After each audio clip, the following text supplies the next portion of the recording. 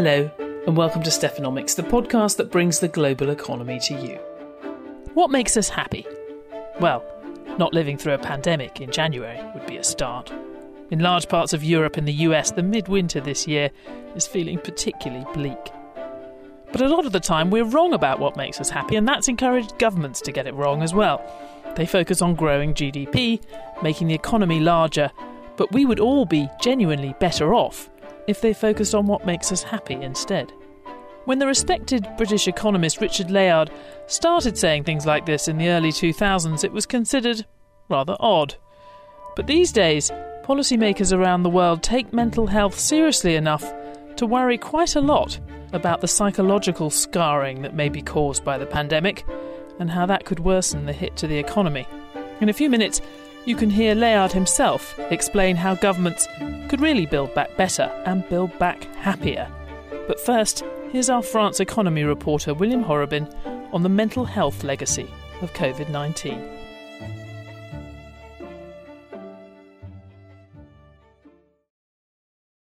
Pas du tout. Moi, j'ai jamais vécu, donc ça fait... I've been a psychologist for 10 years, and I've never seen this kind of thing. We had no idea what this could lead to. Man is, by nature, relatively strong at picking himself up, and this is what happened with the first lockdown. They was really rebounded this way. This is happening to us, but it doesn't matter. We'll get there, we'll start again. But the second blow was the coup de grâce. Ce qui s'est passé au premier confinement, il y a eu vraiment cet effet un peu de rebond dans le sens... Céline Lucas staffs the APESA hotline in France, providing psychological support for entrepreneurs in distress. Since France entered a second lockdown in November, some of her 6-hour shifts have become relentless. As soon as she hangs up, the phone rings again, and the distress and despair of French business leaders is intensifying. Céline Lucas is on just one of the front lines of a mental health crisis that is emerging across the globe in the COVID-19 pandemic. There are multiple causes: the threat of a bankruptcy for business owners and rising unemployment for workers, not to mention the psychological strain for vast numbers of people from being confined to their homes. From an economic view, researchers have been looking at mental health at least since the 1930s, when studies established a link between an increase in suicide rates and the economic slump following the Wall Street crash. In recent times, the focus has been on a more complex interplay. Mental ill health is both a symptom of economic malaise and a cause, and that raises the question of what kind of legacy the pandemic will leave behind.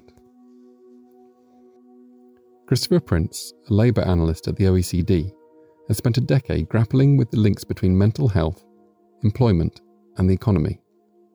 His research suggests that poor mental health cost developed economies a staggering 4% of GDP in any given year. For the US, that's more than $800 billion. Basically, there's two main reasons. One is the very high prevalence of mental health problems in the population. So as we know from all kinds of studies, this is about 1 in 5 of the population at any point in time. So the sheer number creates high cost. And the second factor is that those who have mental health conditions, they do face challenges in terms of their education outcomes, in terms of their employment outcomes. So that these two things together explain the high cost, right? So we have a lot of people, and everyone who has health issues is at high risk of having experience really poor education or employment outcomes, which cost the economy a lot. Part of the cost is accounted for by measuring direct government spending on care and support for people not working for mental health reasons. But to get closer to the full cost requires more complex estimates of lost productivity in the workplace and lost tax revenues. It might be simple to add up costs of sick leave, but not underperformance, or the impact of what is known as presenteeism, that unproductive time you spend in an office, or how co-workers are affected by the problems of others. These 4% that we have estimated is still a very, very lower boundary of any real cost to the economy. How could the COVID pandemic change this equation for workers, entrepreneurs and governments in the long run? According to researcher Michel Debout, a doctor who led a French study on suicidal thoughts last year, there are indications that the mental health crisis will have a long tail. His survey, for example, showed more people reported considering suicide when restrictions were lifted than when they were first put in place. There may be a silver lining to the crisis. As mental health takes a more central place in debate, it could spur governments to review policies in a way that helps both mental health and the economy. In that respect, the OECD has 3 main recommendations. Improve training of frontline workers, intervene sooner to help people, and, crucially, integrate mental health into all policy areas. What I fear is that if we're not able to provide a response to this distress, to this depression, rather than finding a population that is able to rebound in the spring, we will still be in a state of distress at that moment. That's why it's an issue today. It's an issue for the well-being of tomorrow. C'est pour ça qu'il y a un enjeu aujourd'hui. C'est un enjeu aujourd'hui pour être bien demain. With the vaccine for the coronavirus being rolled out in many countries, attention is turning to managing infections over the next few months and then the hoped-for economic recovery. But for long-term prosperity, the underlying psychological effects of this pandemic may prove just as important. Sadly, I think we will have pretty significant consequences ahead of us in terms of mental health. I think we've not got past the worst. I think that it's still to come.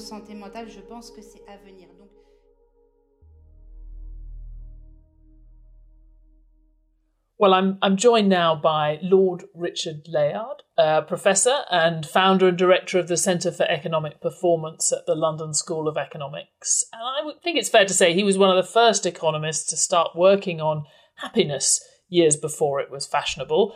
And he spent the past few years researching mental health, trying to persuade policymakers to take it seriously as an economic issue as well as a human and a social one. In fact, he's just published another book, Can We Be Happier?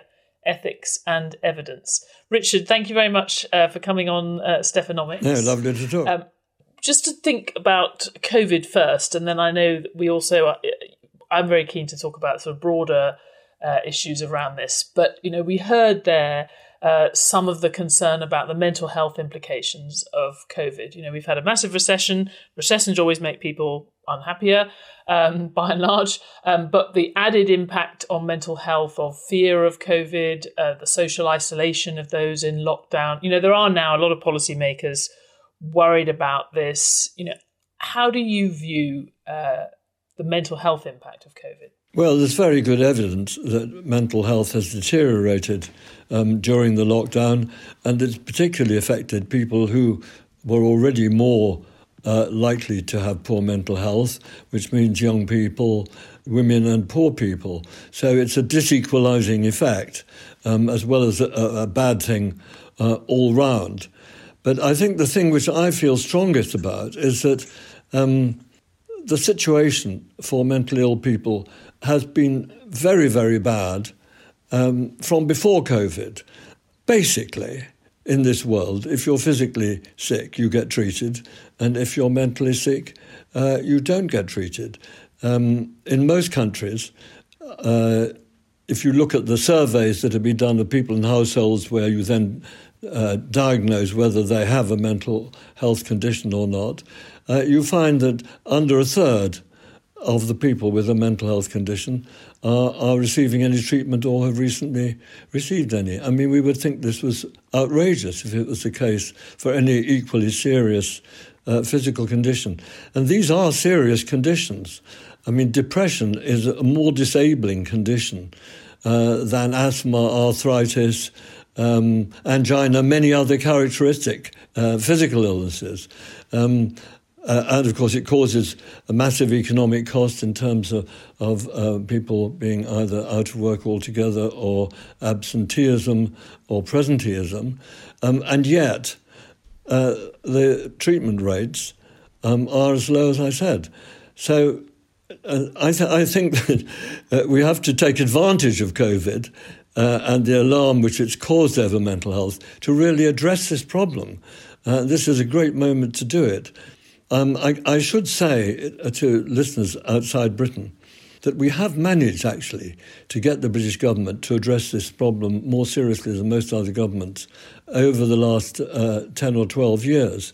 And we have created a completely new service for evidence-based psychological therapy within our National Health Service, which is now treating nearly 250,000 people each year with good recovery rates, as of the same sort of level you'd expect from trials, which means over 50%.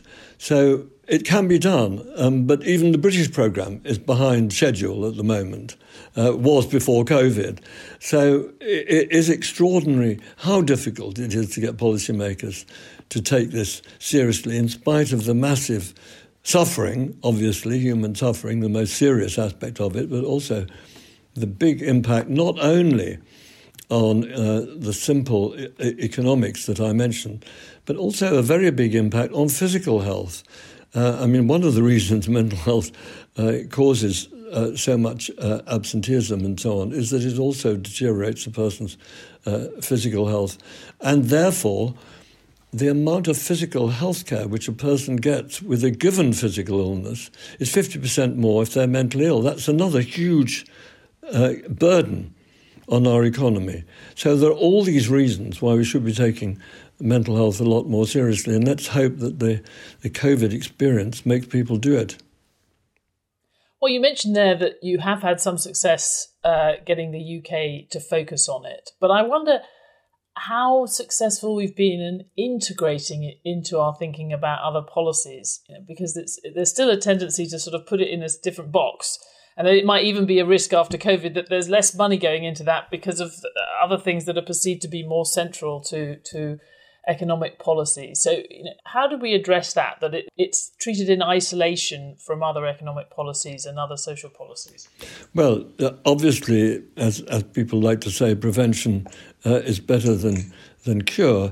My feeling is that we know a certain amount about prevention, and the most obvious area is the school system, which is a tremendous lever we have to improve the mental health of the whole population. And remarkably, we found in studies which we've done, including the famous so-called Alsbach database from Bristol, we found that schools have as much an effect on the mental health of children as parents. Now, this is very, very important. They just are having that effect. This shows, if they, as it were, can have such a big differential effect, we should exploit it to make sure that they are doing, the worst schools are doing as well or better than the best schools. And I think that there's very good evidence-based programs for teaching good mental health habits, which could be used right throughout the school curriculum. I've been involved in developing one called Healthy Minds, which had very good effects in a proper trial, which was a 4-year curriculum for secondary school pupils. But we really should be getting schools to take the well-being of the children as one of their main objectives, equal, I would say, to the academic development of the children.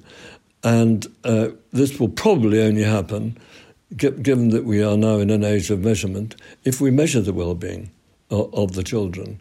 So, remarkably, our Prime Minister, Theresa May, promised at one point to organise the measurement of well-being of children in schools, so that each school would know whether its children were, as it were, moving from year to year upwards relative to their cohort in the country as a whole or not.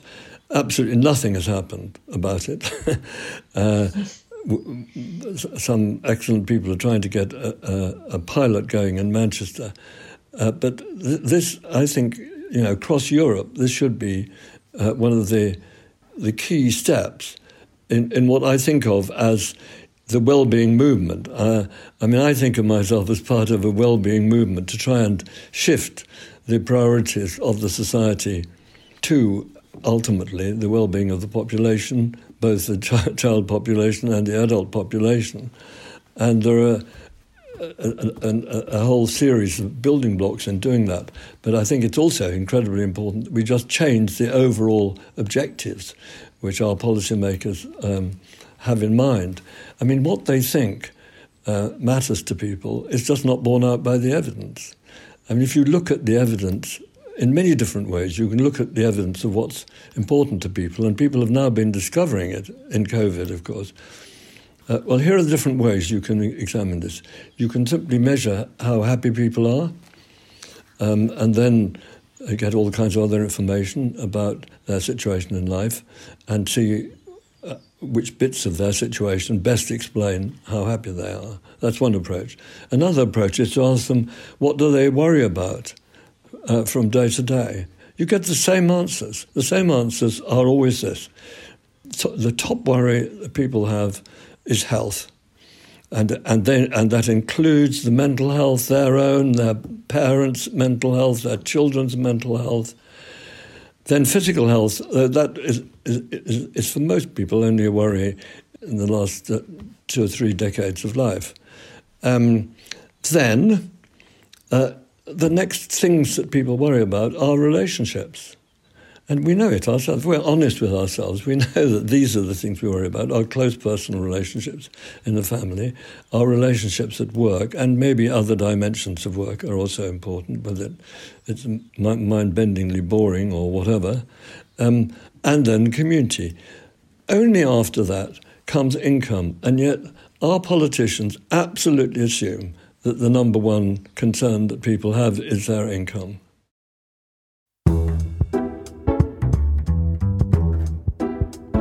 But one of the reasons that governments do that is that the people voting for them also think money makes them happy. I think that is part of the disconnect. It's not just politicians. Daniel Kahneman made himself famous by many insights, one of which was that people, of course, misforecast the importance of getting more income or a bigger house. But I come back, though, to the survey, which I was slightly involved with, the survey done by Sainsbury's grocers, as it was, but it was a survey of the whole population. And it showed that when people are asked to rank money and debt against all the other things that I talked about, it comes 6th.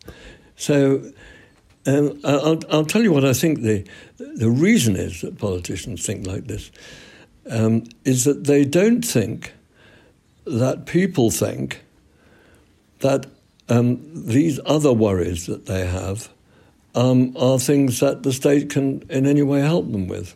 So it's a fairly recent thing for people really to think that the state can do too much about income.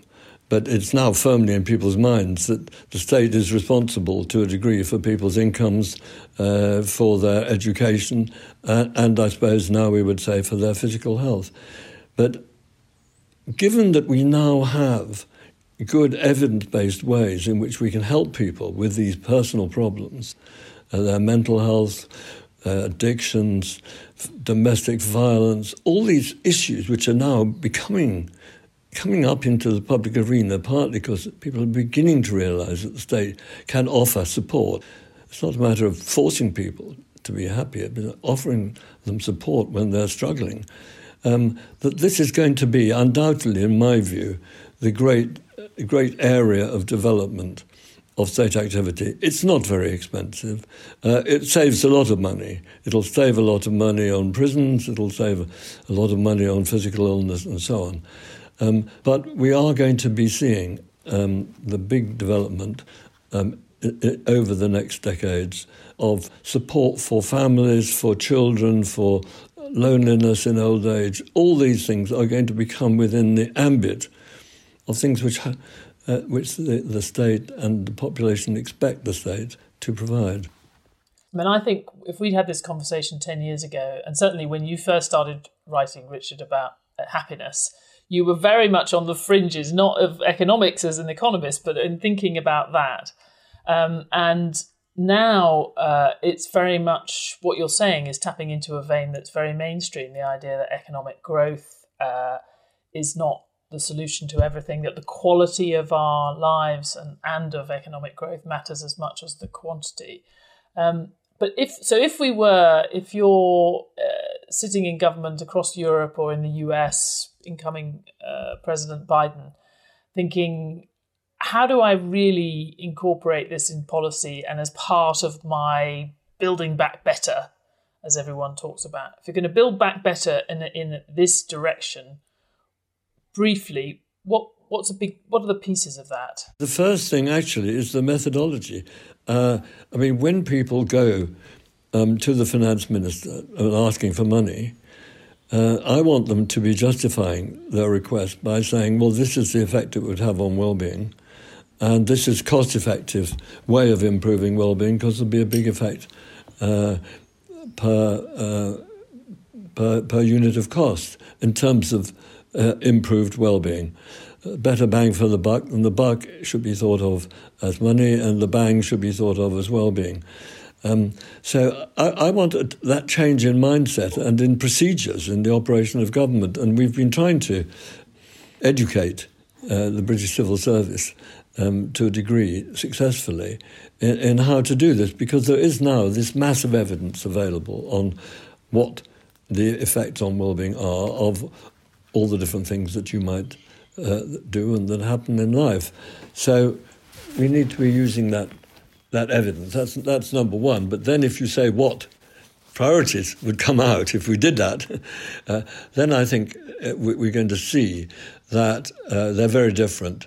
The idea that you build back better by building a lot of physical structures, roads, railways, lots of new physical buildings and so on, is much, much less cost-effective than rebuilding proper services for children, proper services for families, proper health service and obviously proper social care, proper support for old people in conditions of extreme loneliness. All the problems that people actually spend most of their time worrying about are things which the state can, with small amounts of money, make a massive difference to. And I think we need, I would call it the social infrastructure. We need to be building the social infrastructure rather than focus on thinking the physical infrastructure as either way to produce overall a better society or to level up. We should be levelling up through the social, mainly through the social services. Well, that's an uplifting note to end on. Richard Layard, Lord Layard, thank you very much. My pleasure.